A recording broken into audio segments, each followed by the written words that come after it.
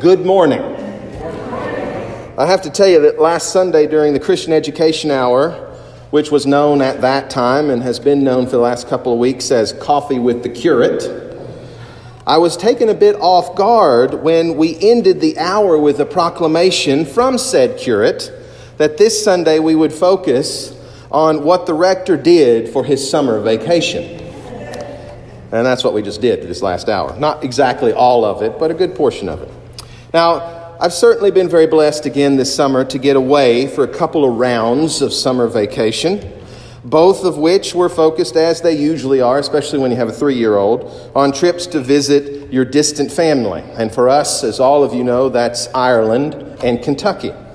And I did back in June, if you remember, spend some time talking during the Christian Education Hour and showing photos of my summer trip to visit Audrey's family in Ireland, trying hard not to just make it about cute pictures of my daughter, which were easy, but trying to show that there was a good connection between the time spent on vacation and the importance of Christian Sabbath time, which Lisa had been talking about in her first class with us. But I have to tell you, our trip to Ireland is a very long way away from the second vacation that we went on to visit my family in Kentucky for the week of the 4th of July. I mean, if any of you'd like to see beautiful photos of my sweet grandmother, or maybe photos of all the hot dogs I managed to eat for Independence Day, I'm happy to show them to you. But I'm guessing that they weren't going to be nearly as exciting as tales from the Emerald Isle.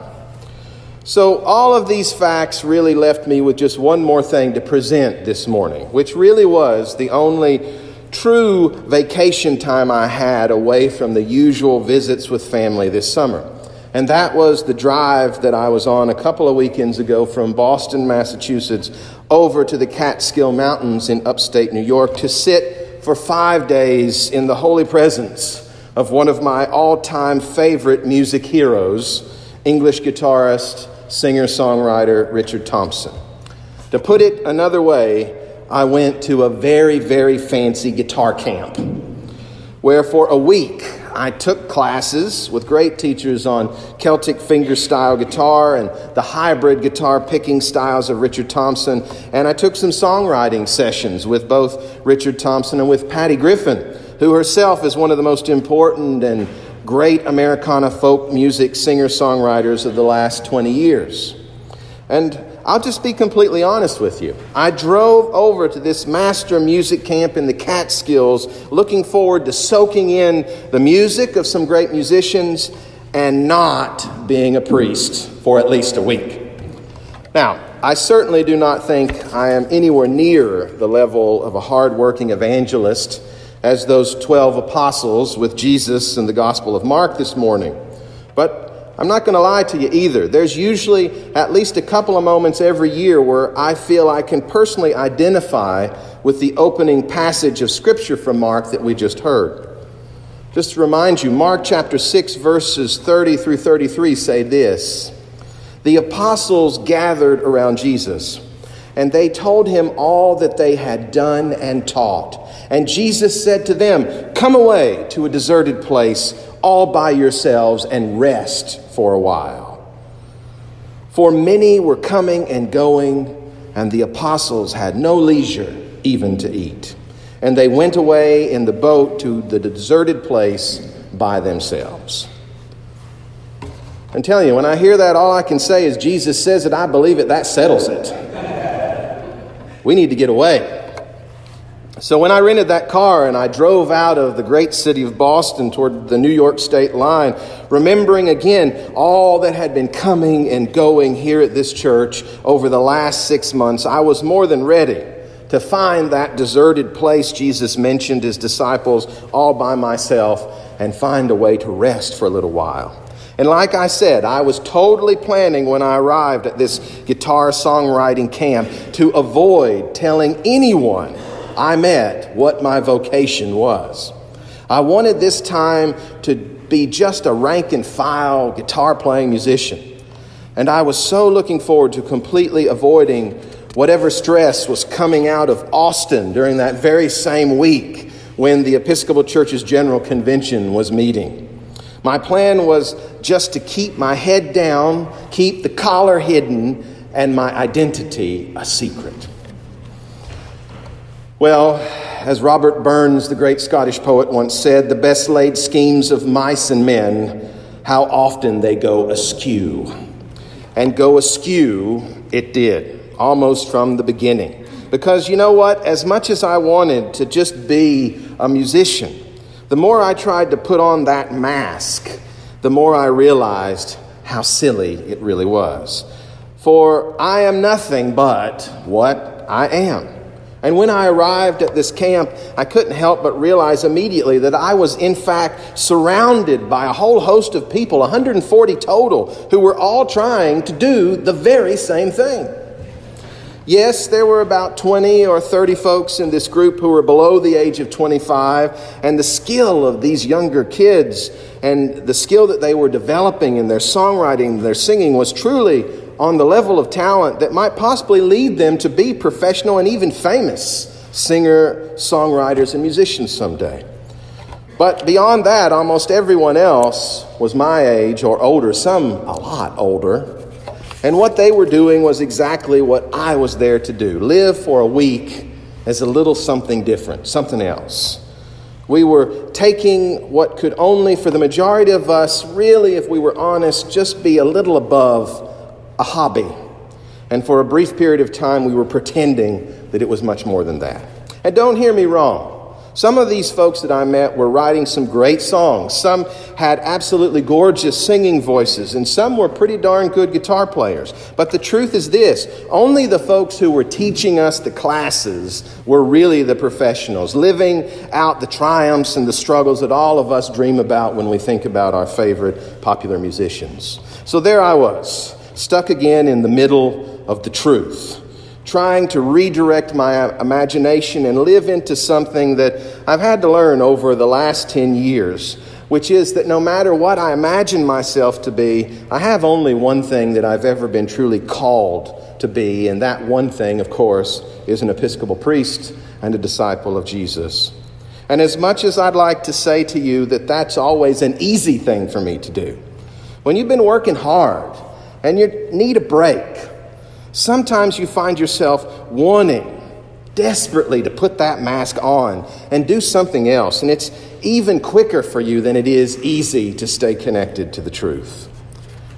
And I was there with so many good folks who were on that very same boat, most with guitars, writing and singing songs about getting older. So I just tried to settle in, play guitar, and focus on learning my first Irish slip jig in 9/8 time. But the whole time that was going on, I couldn't help but continue to realize that I wasn't all that far away from writing the same songs that I was hearing at that camp. So much for my plans of summer vacation. Well, actually, isn't it simply another one of the struggles that all of us have in our lives from time to time? Take out all those musical terms and descriptions I just mentioned and replace them with those things that mean something to you. Maybe it's football or baseball or beach volleyball. Maybe it's being a chef or being a member of a triathlon or taking photography. Maybe it's writing poetry or trying to paint that wonderful masterpiece. These are all things that so many of us enjoy doing in our days off or when we have time. But unless you're a professional athlete, or you're a personal trainer, or you're a published author, let's face it, it is something that we can, at best, just be known as enthusiasts of. But still, we have to remember that even being enthusiast helps us stay balanced and healthy in what is a very busy life we all lead. But what can happen is that if you really love your hobby, like me, and I really love my guitar playing, there's going to be those moments when you catch yourself wishing, or at least considering, that it would be like what it would be like to turn your hobby into something else, something that you focus on alone, something that suddenly identifies you in that professional and rare category in whatever you're working at. That was me, at least on the drive over to the camp in the Catskills. From the middle of that moment I arrived on, it was something quite different. For while I was there at camp last week, I met a guy just a few years younger than me who had a tremendous amount of things in common with me, I quickly discovered. Beyond the music, like me, he'd grown up in Kentucky. And I can tell you, in a camp in the Catskills, that was a rarity. And he even had family that came from the same town I came from. As we talked and we moved out of the discussions about music and the place where we were staying there in the mountains, it only took a very short amount of time before he asked me the question that I'd been working so hard to avoid. Not, what did I do in my spare time, but what did I do for a living? Half expecting that he'd apologize immediately for the bad choice of words and a few really nasty jokes he told me in our conversation, I went ahead and let it out and let him know that I was in fact an Episcopal priest. And you know what? Right there in that cool evening, in those beautiful mountains, under the most incredibly starry sky that I'd seen in a very long time, I found myself beginning to talk more and more about the one thing that I really only have as a professional status symbol within, and that is spiritual life and Christianity. We must have talked for well over an hour on everything from the Baptist and holiness churches we'd both grown up in the hills of Kentucky, to the spiritual connections that we were able to find in sound and music and religious faith, varieties of religious faith, to my own personal explanation for why in our very messed up and materialistic world today, I firmly believe both spiritual practice and Christian faith is so important and even essential in our health and our survival. It was in that moment that it suddenly dawned on me that as much as I wanted nothing but rest and leisure, and as much as we were both there to do little more than sit at the feet of our own musical gurus and pretend that we were on some different level than what we actually were, the truth was, deep inside, we were both just two guys seeking for some more direction and some inspiration in the middle of our lives. We were both sheep looking for a shepherd. And once again, I realized in that moment in those mountains that there was really only one shepherd that could direct us to what we as human beings have always been seeking, whether we want to admit it or not. And one shepherd who could connect all those dots in our busy lives and find a way to inspire us to live into the only thing that we will ever be able to be, which is who we are right here and right now. I'm not sure my friend walked away feeling totally convinced by what I had to say. But after I'd tried hard to help him reconnect with the faith of his own past and his own forebears, it certainly said all to me that I needed to hear again. Brothers and sisters, everything in our life can, and if we let it, reconnect us to that which we are all really seeking down below everything else. There's no question that Jesus and his disciples themselves needed that break. There's no question that they needed to get away to a quiet place by themselves. No question that they needed leisure from the hard work of sharing and teaching this new gospel message. But as the Gospel of Mark says this morning, many people saw them going and recognized them, and they hurried there on foot from all the towns and arrived ahead of them. And Jesus went ashore, and as he did, he saw a great crowd, and he had compassion on them because they were like sheep without a shepherd. And Jesus began to teach them many things. We all will have our moments when we are the sheep desperately searching to find that shepherd again.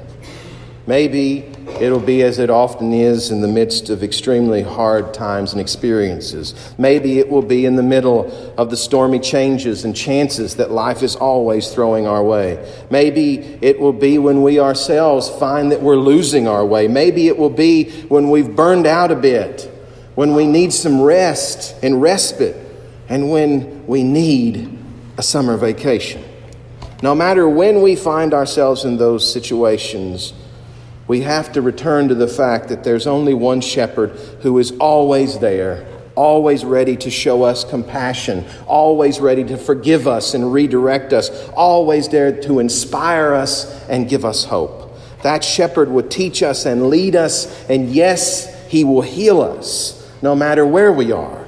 That shepherd will remove the many masks that we continue to put on over and over and over again, and he will begin to reveal to us finally that which we were truly created to be as human beings, as those made in the image of God. He will reveal to us that we are God's children, called to live into the moment and to be the hands and the feet of our Lord and Savior Jesus Christ, because that is who that shepherd is. Jesus Christ, our Savior. It was a great summer vacation. And I hope and pray that your summer vacation, whatever it shapes up to be, wherever it shapes up to take you, whether it's just into a different room in your house or somewhere far away, I hope and pray that no matter what it does for you, it is leading you to find the shepherd that wants to save you and to heal you and to inspire you. Amen.